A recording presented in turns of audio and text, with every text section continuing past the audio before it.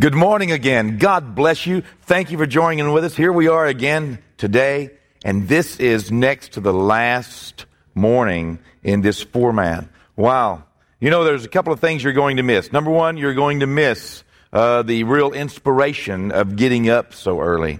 And about the third or fourth day after you stop, all this getting up and getting out and getting yourself ready all this early, you're going to realize how productive you have been in your days. And so keep that in mind. That could be a key to success. You see, success of anything normally begins before you begin. Like success of getting up early begins the night before with going to bed on time. And some of the things that you set yourself up for can really determine whether or not you are energized and ready for the day.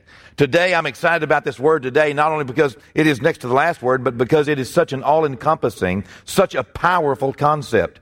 And you know that we've talked, I briefly asked those that were here, and I didn't get much response just a moment ago, but I briefly asked, hey, is it okay to recap as much as I've been recapping? And so with only 2 days to go, I'm not going to change the format. Let me recap once again, all right?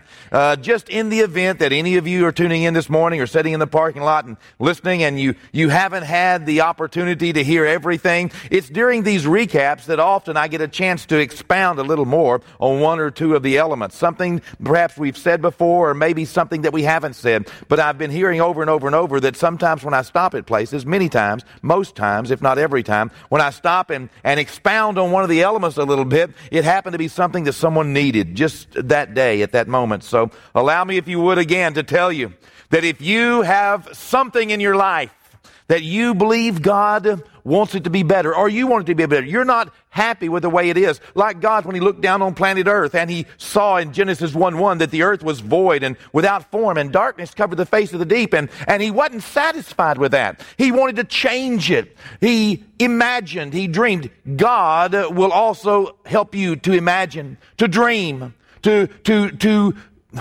receive from Him His picture of what He could do in your life. What He can do in your marriage, what He can do in your finances, what He can do in your future. You see, the things that are ongoing in our life right now, sometimes we just need the inspiration of God so that we could imagine not just it being better, but imagine it being all that God could make it. And with that dream, if we will begin to meditate, if we will begin to apply the Word of God, the Scriptures, not just meditate on anything, but meditate on the Word of God, just like Joshua 1:8 says, this book of the law shall not depart out of your mouth, but you'll meditate in it day and night, for then you'll make your way prosperous, and then you'll have good success. It's the process through meditation of weeding out what is us versus what is God. Sometimes, that season of prayer and fasting, when we separate ourselves just to consider the course of our life or to consider what God's doing, it's that season of prayer and fasting that helps us to focus in meditation so that we can come out of that moment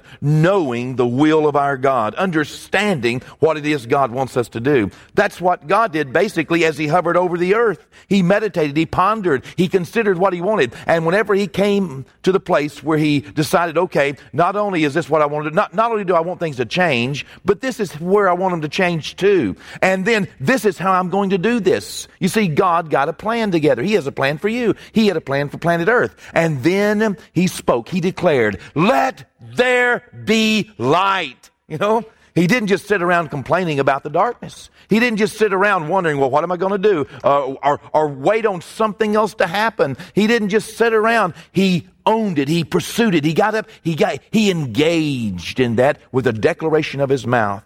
And that's what we need to do. We need to express at some point that this is what we're going to do. And sometimes we have to tell ourselves that over and over and over. That's what David did. David came back to the little city of Ziklag, and he found out that all of his family and friends and all of the wives and family of his soldiers, they'd all been captured and taken away. There he is at Ziklag, and he wonders what to do, and he would have liked to have had some support, but all of his friends blamed him for it, and they were ready to stone him, and they were all depressed. So what did David do? The Bible says David encouraged himself in the Lord. He spoke to himself. He actually said and declared, I can do this.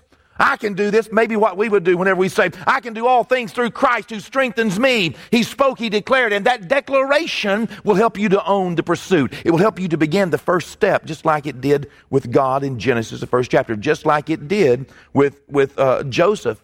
As we looked at his life, he dreamed, and then subsequent to him wondering what the dream was about, he began to voice that dream, and it was the voicing of that dream that began his pursuit. You know how, in his case, voicing the dream made his enemies angry at him.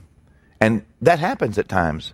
You know, I don't want to tell you that every time that you begin to do something for God that all hell will break loose, but sometimes it will.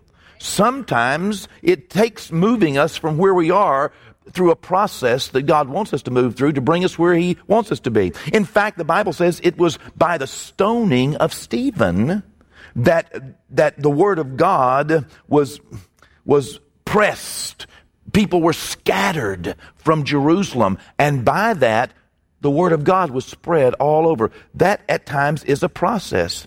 And just take it as a process, okay? That pursuit sometimes will cause you to have to stand toe-to-toe and face-to-face with the enemies that were there all along, and maybe they were hiding, and maybe they didn't consider you a threat. But now, as you began pursuit, now as you declare that, the moon and the sun and the 11 stars, I saw them, bow down to me. Oh my goodness. Oh, that just made them mad. It just caused the devil, the demons of hatred and envy and strife and just to rise up in the hearts of the enemies of Joseph. And so they did what they could to destroy his dream. They did what they could to prove that it wasn't going to happen. But you see, no man can mess with your destiny. No man can mess. Don't believe it. Because the more, Exodus 1:12 says, the more they were afflicted, the more they multiplied and grew.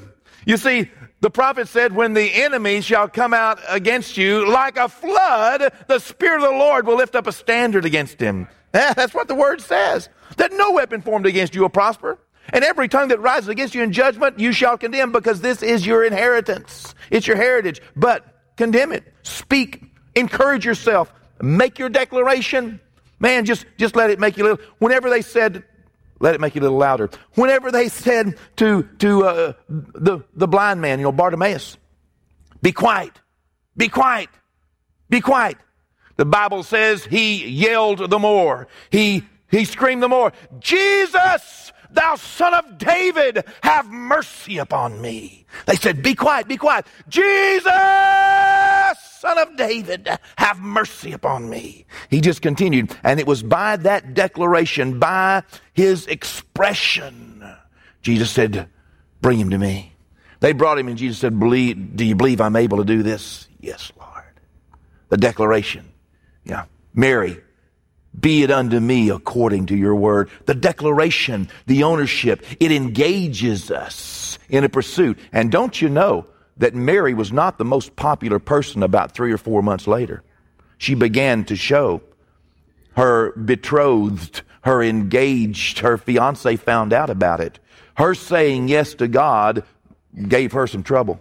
Don't think it didn't. It did. So much so that her fiance was going to put her away privately. And had it not been for angelic intervention, but she didn't know that she could depend on angelic intervention. God didn't say, "Oh, and by the way, I'm going to take care of Joseph." No promises. Just do my will, pursue my will, declare your willingness to pursue my will, and let me take care of it a step at a time. Now, if you can put yourself in Mary's shoes or in Joseph's shoes, you would understand that there was a lot of pressure. There was a lot of things against them. People weren't happy with them.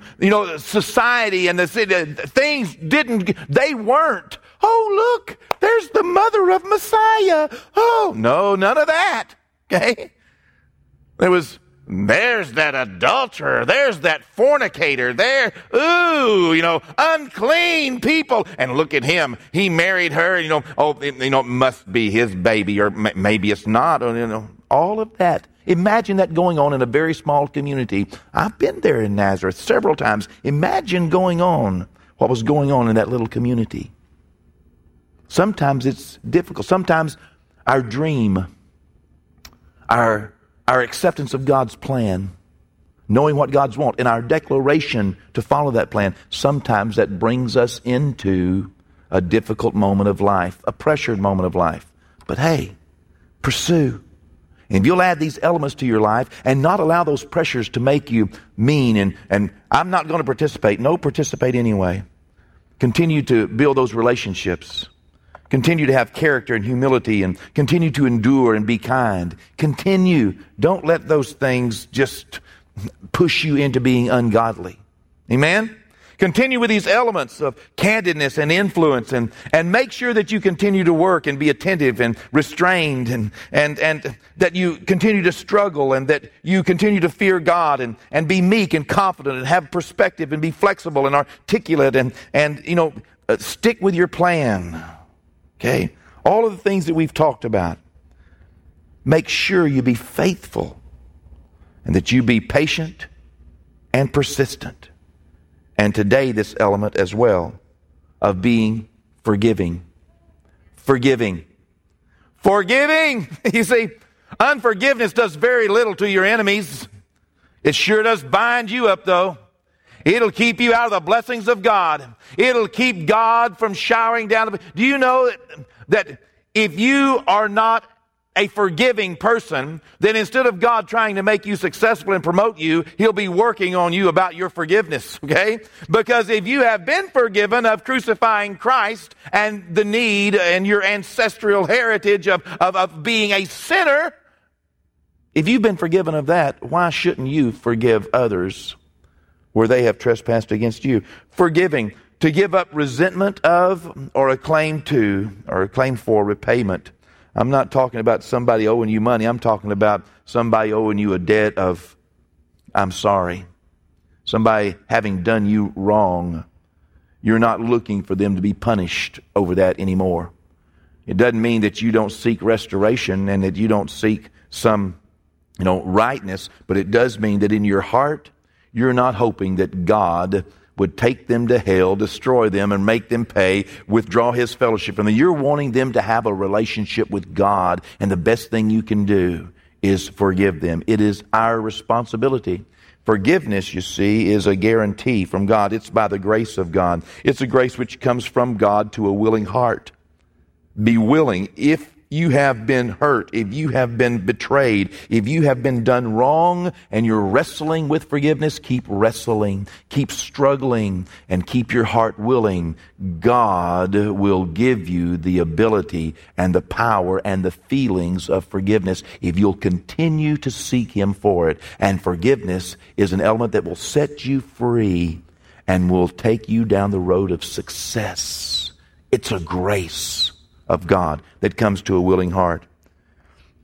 In Joseph's life, in chapter 45 of Genesis, beginning in verse 4, this is where the brothers, they repented to Joseph. And Joseph said to his brothers in verse 4, "Please come near to me." So they came near. Then he said, "I am Joseph, your brother, whom you sold into Egypt. But now, do not therefore be grieved or angry with yourselves because you sold me here, for God sent me before you to preserve life. And God sent me before you to preserve a posterity for you in the earth, and to save your lives by a great deliverance. So now it was not you who sent me here, but God. And He has made me a father to Pharaoh, and Lord of all his house, and a ruler throughout all the land of Egypt." Wow. Joseph begins to express his understanding of what God had done in his life. Of what God and God alone, that God is in charge of my life. That you cannot take advantage of me except God were to give you advantage of me. Like Jesus said, no man takes my life from me. No man can take advantage of me. I can lay it down and take it up again. Except that the Father allowed you to do that, that could not be done. And so my beef, I don't wrestle with flesh and blood, and my beef is not with you. I want to make sure you understand you are forgiven. Do you know what forgiveness means? Forgiveness basically means this. Okay, I am not going to bring this up to you anymore, trying to make you feel condemned. Okay? I'm not going to bring this up to myself anymore, making myself feel pitied, wanting pity. I'm not going to bring it up to others anymore, trying to slander or discredit you. It doesn't mean that I don't talk the truth, but it does mean I will not do it out of a motivation of slander, out of a motivation of seeking your destruction, out of a motivation of trying to make you feel, guilty or trying to make myself be pitied. And I won't bring it up to God anymore out of the motivation of trying to get God to punish you. If I talk to God about you, and I've forgiven you, I'm going to talk to Him about helping you be restored, because there is a difference between forgiveness and restoration. A lot of people say, well, you just didn't forgive me. Well, yes, I did, but that doesn't mean I'm going to get back in business with you. Okay? There's a difference between forgiveness and restoration. Okay? Forgiveness is free. I'll give it to you because Jesus paid for it and I'm commanded to. And if I have a willing heart, God will give me forgiveness to give to you and I'll feel better about it. But that does not mean forgiveness is something that's my responsibility. But restoration means this, that you may have to change before I ever let you borrow my car again. Okay? I might forgive you for wrecking it and trashing it and not bringing it home for 3 days. However, forgiveness and restoration are two different things. Now, Joseph has forgiven his brothers, and he has seen their true repentance. And because they changed, he offers them restoration to be restored in full relationship to him. Not just forgiven, but restored. He brings them and locates them with him. What a marvelous story. You see, the truth is that we should view bad decisions, wrong decisions, and even the costly mistakes of others as a part of the process, not the problem. God has a plan. He is in control. Okay? And Joseph realized that and was able to forgive his brothers because he realized this is a God thing. And it's a process. It wasn't a problem. It was a process. It moved me from where I was, and it did in me what had to be done to bring me to the place God needed me and to get me there in the shape I needed to be in. These light afflictions, which are but for a moment, they work for us a far more exceeding and eternal weight of glory, while we do not look at things which are seen, but we look at things which are unseen. For things which are seen are only temporary, earthly considerations. Things which are unseen are eternal in their perspective. Let's look, if we would now, at our overcomer's confession. Let's make this confession together again this morning. This morning, one more morning. I hope you continue I hope you continue making your confessions for the rest of your life. Let's confess together. Through Jesus, my Lord, I am more than a conqueror. I have the spirit of wisdom and revelation and the knowledge of God. My spiritual eyes are being opened so that I can understand my calling, the wealth of my inheritance, and the kingdom power available to me. I am the temple of the Holy Spirit. No unclean or impure thought can captivate my mind. No sickness or disease has a right to my body. No unholy spirit can seduce or deceive me. The Word of God is my meditation and my answer. I commit myself to God. He causes my thoughts to become agreeable with His thoughts. Because of this, everything I put my hand to will prosper. God has a plan for my life. He will succeed, and I am going to participate. Wow. You know, it must have seemed very difficult for Mary when Jesus was receiving stripes on His back. Don't you know that she would have prayed and thought it unreasonable? More than 3, more than 5, more than 10. At 15, she probably said, oh God, please make them stop. At 20, at 22, at 27, don't you know, right there in the area, listening to all that was going on, perhaps hearing the stripes and maybe hearing the cries of her son Jesus, knowing he had done no wrong. And yet there's 27 and 28 and 29 and 30 and 35 and 38. One of the most difficult moments of her life is one of the most beautiful ones of ours. Forgive. It'll set you free. It'll set you free. God bless you.